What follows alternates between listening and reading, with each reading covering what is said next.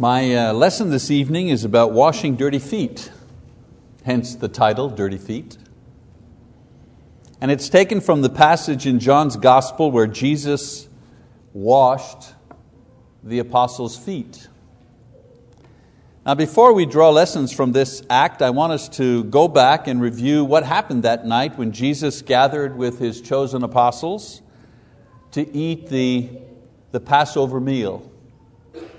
Now, in this story actually begins in Luke's Gospel, where Jesus sends Peter and John to prepare the Passover meal. So if you have your Bibles, open them to Luke 22 and we'll read, beginning in verse 7. It says, "Then came the first day of unleavened bread on which the Passover lamb had to be sacrificed. And He sent Peter and John, saying, 'Go and prepare the Passover for us, that we may eat it.' And they said to Him, 'Where do you want us to prepare it?' And He said to them, 'Behold, when you have entered the city, a man will meet you carrying a pitcher of water. Follow him into the house that he enters. And you shall say to the owner of the house, the teacher says to you, where is the guest room in which I may eat the Passover with my disciples?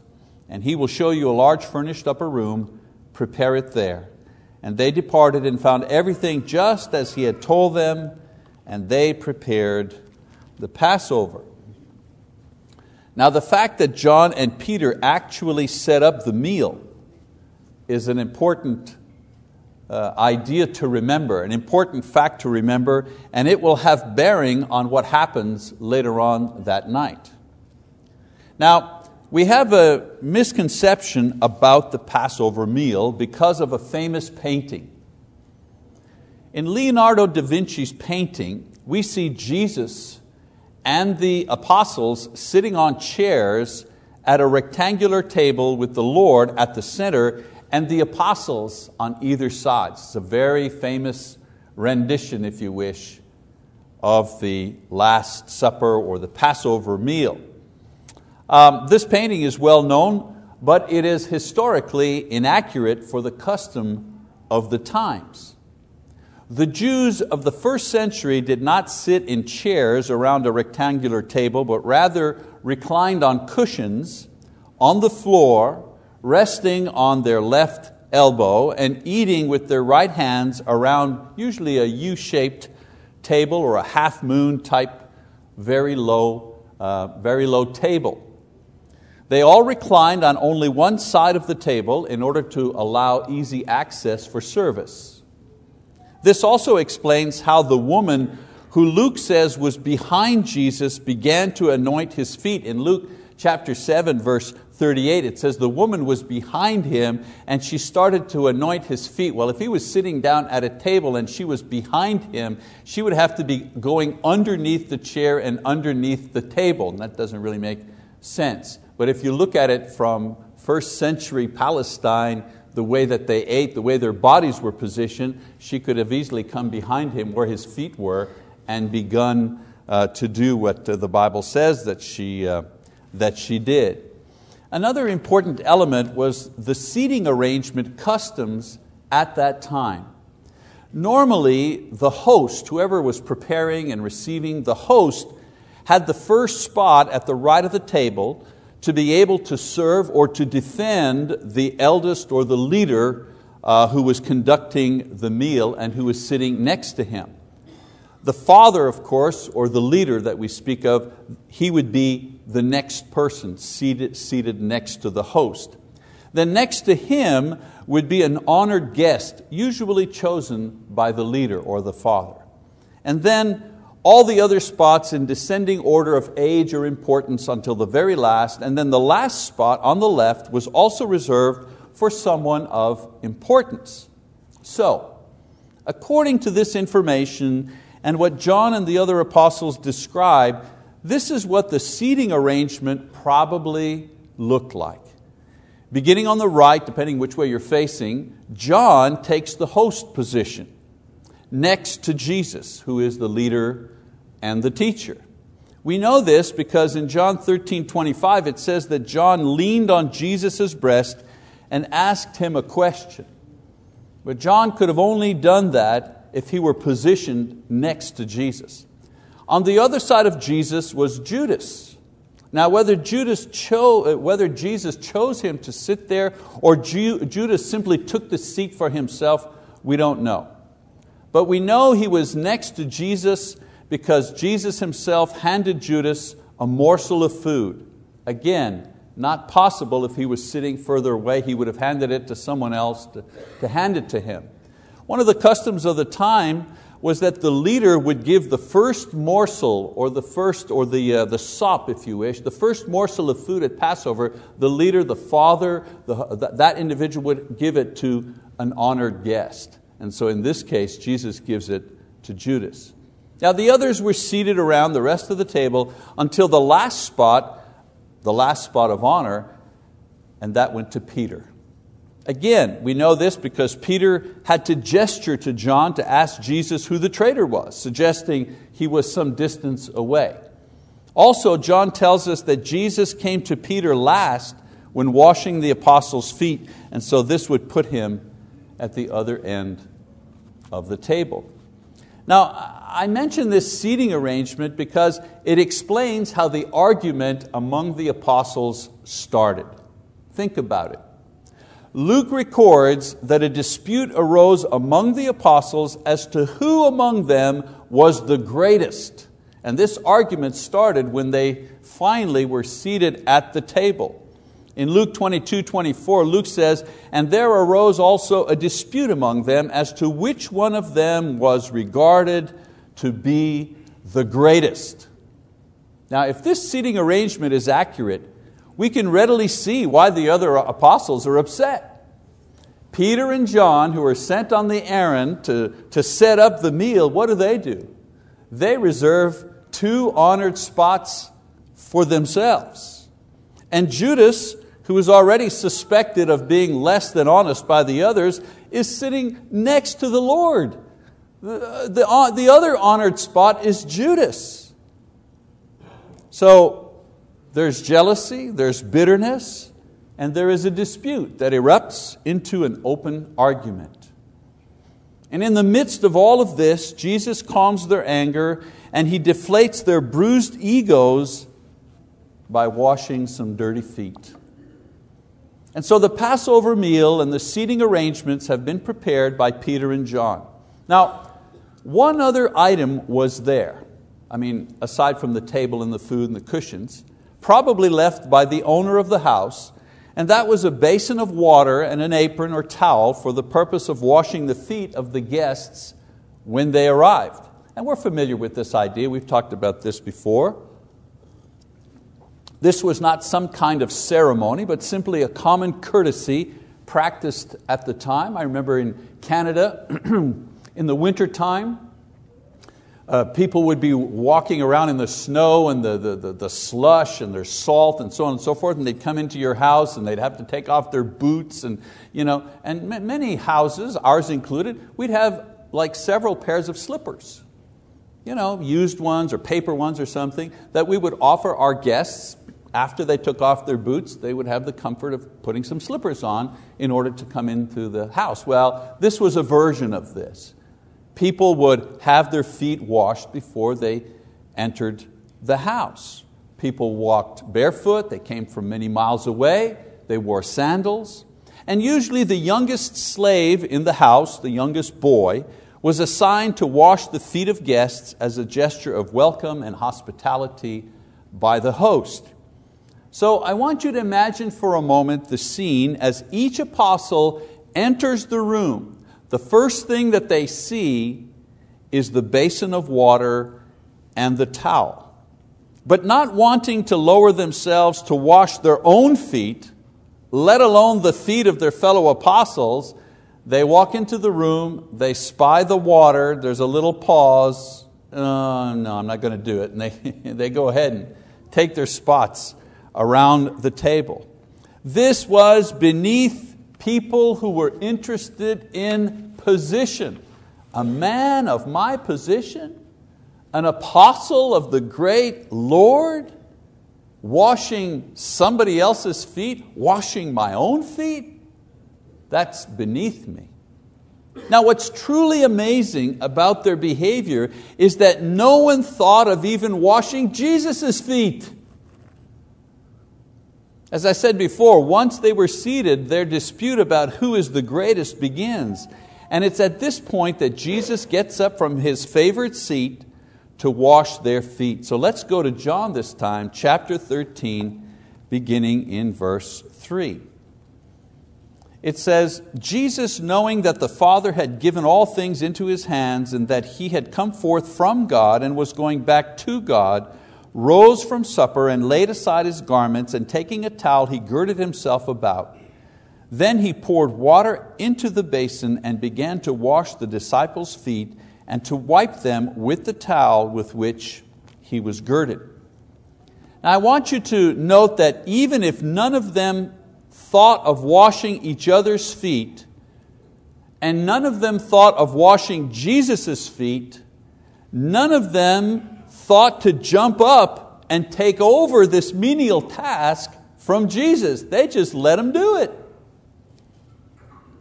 Jesus, knowing who He was and what He was sent to do and where He would return, accepted this humble task nevertheless. If you think about it, the first set of feet He washed may have been, first or second, may have been Judas. He even washed Judas's feet. Note what happens when He gets to Peter in chapter 13 again. We continue this time in verse 6.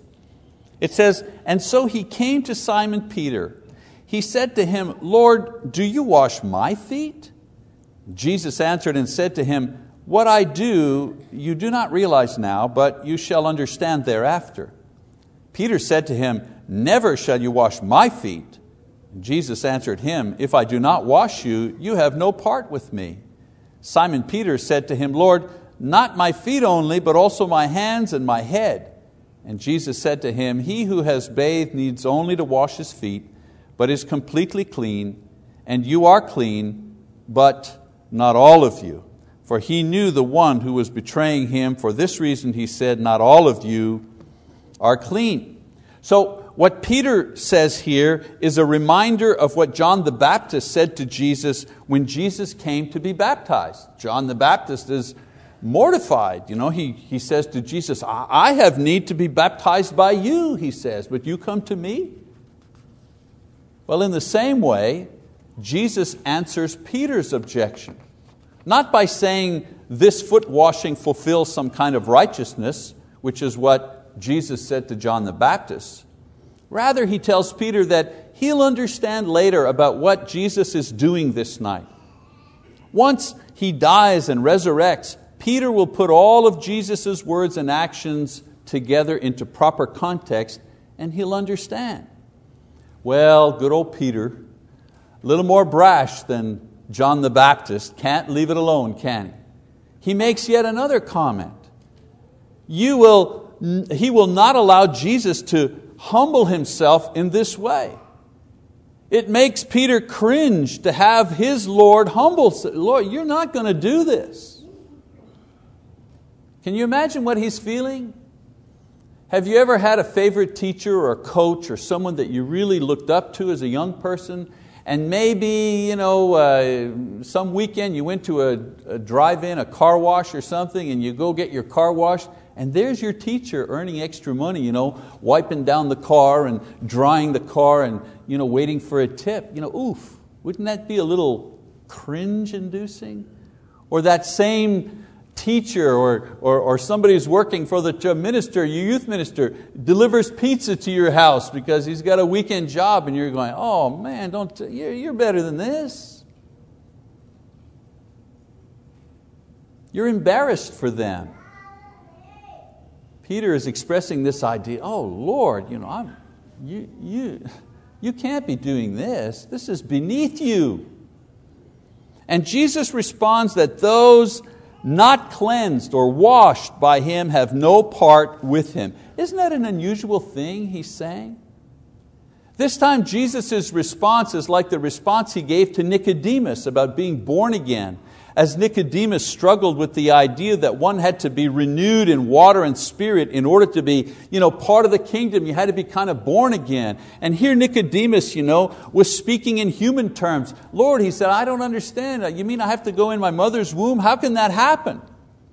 And of course, Jesus was speaking to Nicodemus on spiritual terms. Well, in this case, Peter, he's still talking about foot washing, and how this action by Jesus lowered his prestige somehow and his position. And Jesus responds on the spiritual level, saying, unless He washes you, unless He makes you clean spiritually, you can never be clean, you can never be righteous, you can never be saved. And the price that Jesus was willing to pay in order to accomplish this was much more than just washing somebody's feet. That's why Peter would only get it after. So Peter, sensing that his reluctance to allow Jesus to do this may somehow separate him from the Lord, he goes completely in the other direction. Well, don't just wash my feet, wash my head, wash my hands. Again, very much like Nicodemus, Jesus assures Peter that if he has been washed, if he's been purified, if he's been saved by Christ, he only needs to submit to the foot washing at hand. And that was the very thing that Jesus had asked to do for him in the first place, before going round and round on this chase here. Not only Peter, but all the apostles would, as Jesus said to Peter, understand what was taking place when all of the events of the next few days would be complete. This act of washing their dirty feet was a living parable. I repeat that. This act of washing the dirty feet was a living parable that pointed to what was to come. You see, the Lord, the teacher, the Messiah, not only humbling Himself to wash their dirty feet, but that same Lord and teacher and Messiah submitting to torture and death in order to clean their dirty lives. Only after His death and resurrection would they see and understand the parallel between the service He was rendering them there and the service that He was about to render them on the cross. Now, I call this episode a living parable because instead of teaching the apostles a parable about humility with a story, Jesus acts out the parable in real life, real-time situation. So, if this is a living parable, what are some of the lessons that we can draw today from this parable of the dirty feet? First of all, first lesson, be careful not to ritualize what is supposed to be practical. There are many religious groups and denominations that have taken this event and created a ritual out of it. For example, Maundy, M-A-U-N-D-Y, Maundy Thursday, is part of Holy Week practices among Roman Catholics and others who continue the ritual of foot washing to this day. Ritualizing the practice dilutes the actual purpose and result of Jesus' teaching on the subject. And it also leads to division as groups begin to argue how and when. How should we wash the feet? Who should we wash the feet? Should everybody's feet be washed? Should the elders wash the deacons' feet? Should the deacons wash the preachers? In the passage, Jesus tells Peter that he will understand later on the significance of the foot washing. And later on, when Jesus explains how Peter was to die as a martyr and that he was charged to feed the flock, Peter saw the way that Jesus had set for his own life of foot washing experiences. It wasn't ritual. But nowhere in his writings and nowhere in the apostles' teachings do we see them teaching or commanding or ritualizing this custom for religious purposes. If the apostles did not continue this practice in a religious context, we shouldn't invent it and practice it as well. Another lesson. Realize that the foot washing lesson is really about washing dirty feet. Why don't we let Jesus explain, shall we? Let's go back to chapter 13, pick up the narrative in verse 12. It says, "And so when He had washed their feet and taken His garments and reclined at the table again, He said to them, 'Do you know what I have done to you? You call me teacher and Lord, and you are right, for so I am. If I then, the Lord and the teacher, washed your feet, you also ought to wash one another's feet. For I gave you an example that you also should do as I did to you. Truly, truly, I say to you, a slave is not greater than his master, neither is one who is sent greater than the one who sent him. If you know these things, you are blessed if you do them.'" So Jesus is very clear here as He explains the living parable, as He does with many other of His parables. First of all, He says, if I, your Lord and your teacher, can humble myself to wash your dirty feet, then you, who are less than I, in position and knowledge and power, can certainly do the same. Number two, He says, what I have done, I've done to teach you how to treat one another, not to create some sort of religious ritual. And thirdly, if you follow my example, what example is it? Of humility? If you follow my example, you will be blessed. How? There will be harmony, there will be peace, there will be love, there will be joy among yourselves. Very rarely does war break out because people are too humble. Very rarely does an argument begin in the church because we're too meek. Usually arguments and wars start because of pride, because of vanity, because of sensitive egos. And Jesus says, if you've learned the lesson of the dirty feet, you'll be rewarded with peace and harmony in your families, in your homes, in your churches, in the world. On the eve of His crucifixion and in the midst of a heated debate among His apostles concerning who was important and who was the greatest, Jesus leaves them with a vivid example of how to maintain peace and harmony among those charged with establishing His church. And then one other lesson. The lesson of the dirty feet is as much for us today as it was for the apostles. There are still the sins of pride and selfish ambition that exist in the church. These cause anger and resentment and division, competition among members. I mean, is there any reason we ought to be mad at each other? What good reason exists for one brother to curse another? Can you give me that good reason? Can you come up with a cause for a sister to speak badly about another sister? Is there a cause? These type of things cause anger and resentment and division. We are still called upon by the Lord to wash dirty feet, not create a dirty foot ritual, but rather emulate the Spirit of Christ when faced with the dirty feet of somebody else. The dirty feet in this living parable represent what may be repugnant or offensive in our brother and in our sister. It could be their appearance. It could be their attitude. It could be their sins and their weaknesses. Maybe the way that they have treated you. Making the effort to serve their best interests and overlooking their faults, forgiving them their offenses against you, loving them despite their dirty feet. This is the action modeled by Christ with that basin and that towel in the upper room on that night so long ago. If you have been washed by Him, then washing dirty feet is the way to follow Him. Two questions immediately come to mind based on this passage.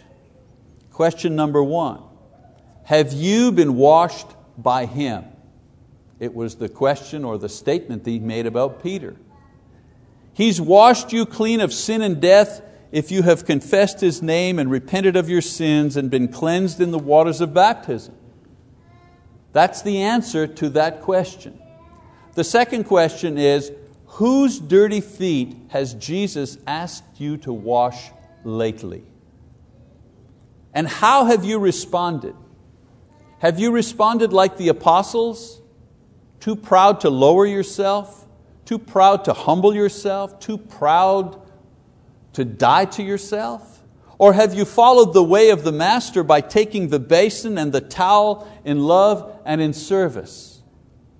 Jesus said a little later in that same room, on that same evening, "This is how all men will know that you are my disciples, in the way that you love one another." John 13:35. Well, you know what? We could adjust that.